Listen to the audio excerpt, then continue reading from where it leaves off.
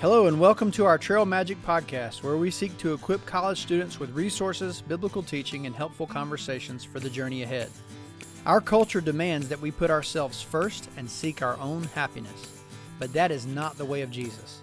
Today, John Lachelle brings us a powerful parable about the first being last and the last being first in God's kingdom.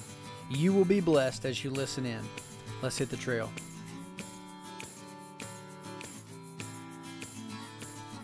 I'd like to tell you a parable today. Once upon a time, a good Christian couple had 3 children. The oldest was Carl. He was very smart. He always got straight A's on his report card. His parents were very proud of him. The youngest child was Cassandra. She was a beautiful girl with a voice like an angel's.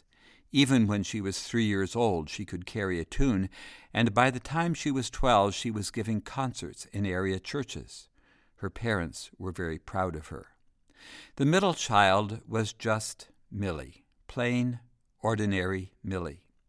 She struggled in school. Her face and figure were a little lumpy and lopsided, and she had no special talents. She was awkward in social settings because she had trouble saying what she meant. Sometimes her words came out all tangled up, and people looked at her in a funny way. Her brother and sister were always a little embarrassed to be around her.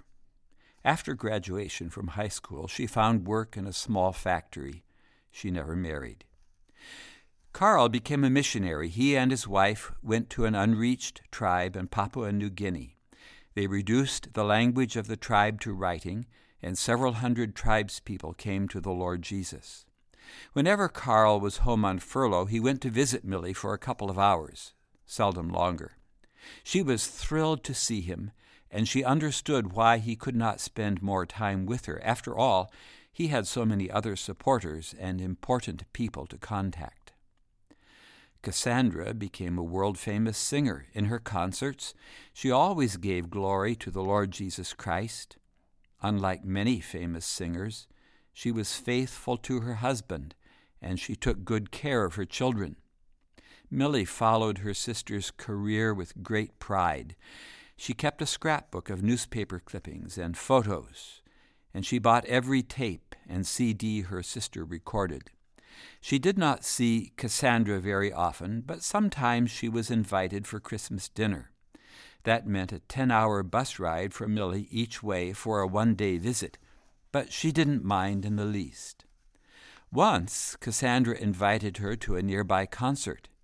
Millie had a seat in the very front row, but of course Cassandra did not introduce her to the crowd. It came to pass that Carl, Millie, and Cassandra all died on the same day and arrived at the pearly gates at the same time. Carl stepped up to the gates first. After all, he had been a successful missionary. Cassandra stood behind him. Last of all was Millie. The gates began to swing open, and St. Peter was about to come out and welcome the new arrivals when the Lord called out from behind him, "Not this time, Peter. I'll welcome them myself." The Lord himself appeared at the gate and said, "Millie, please come to the front of the line. You who are the last must be first today." Why me?" stammered Millie. The Lord put his arm around Millie as he spoke to her brother and sister. "Carl and Cassandra, I love you, and I am pleased to welcome you into heaven today, but Millie shall come in first. She loved both of you with all of her heart, not only because you were her brother and sister, but because you were serving me. Carl, you did value the little bit of money Millie sent you every month, but in order to do that, she bought all of her clothes at the Goodwill. She turned the heat in her apartment down to 62 degrees in the winter, and sometimes she went hungry.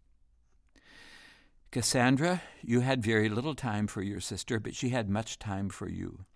She often prayed more for you in a day than you spent talking with her in a year.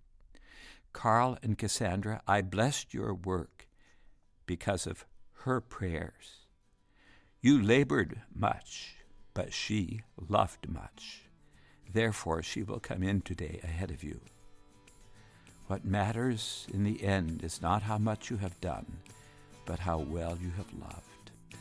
Jesus said, "But many who are first will be last, and the last first." Mark 10:31. Trail Magic is a production of the College Ministry of Alliance Bible Fellowship in Boone, North Carolina. For more information, go to abfboone.org. Thanks for tuning in.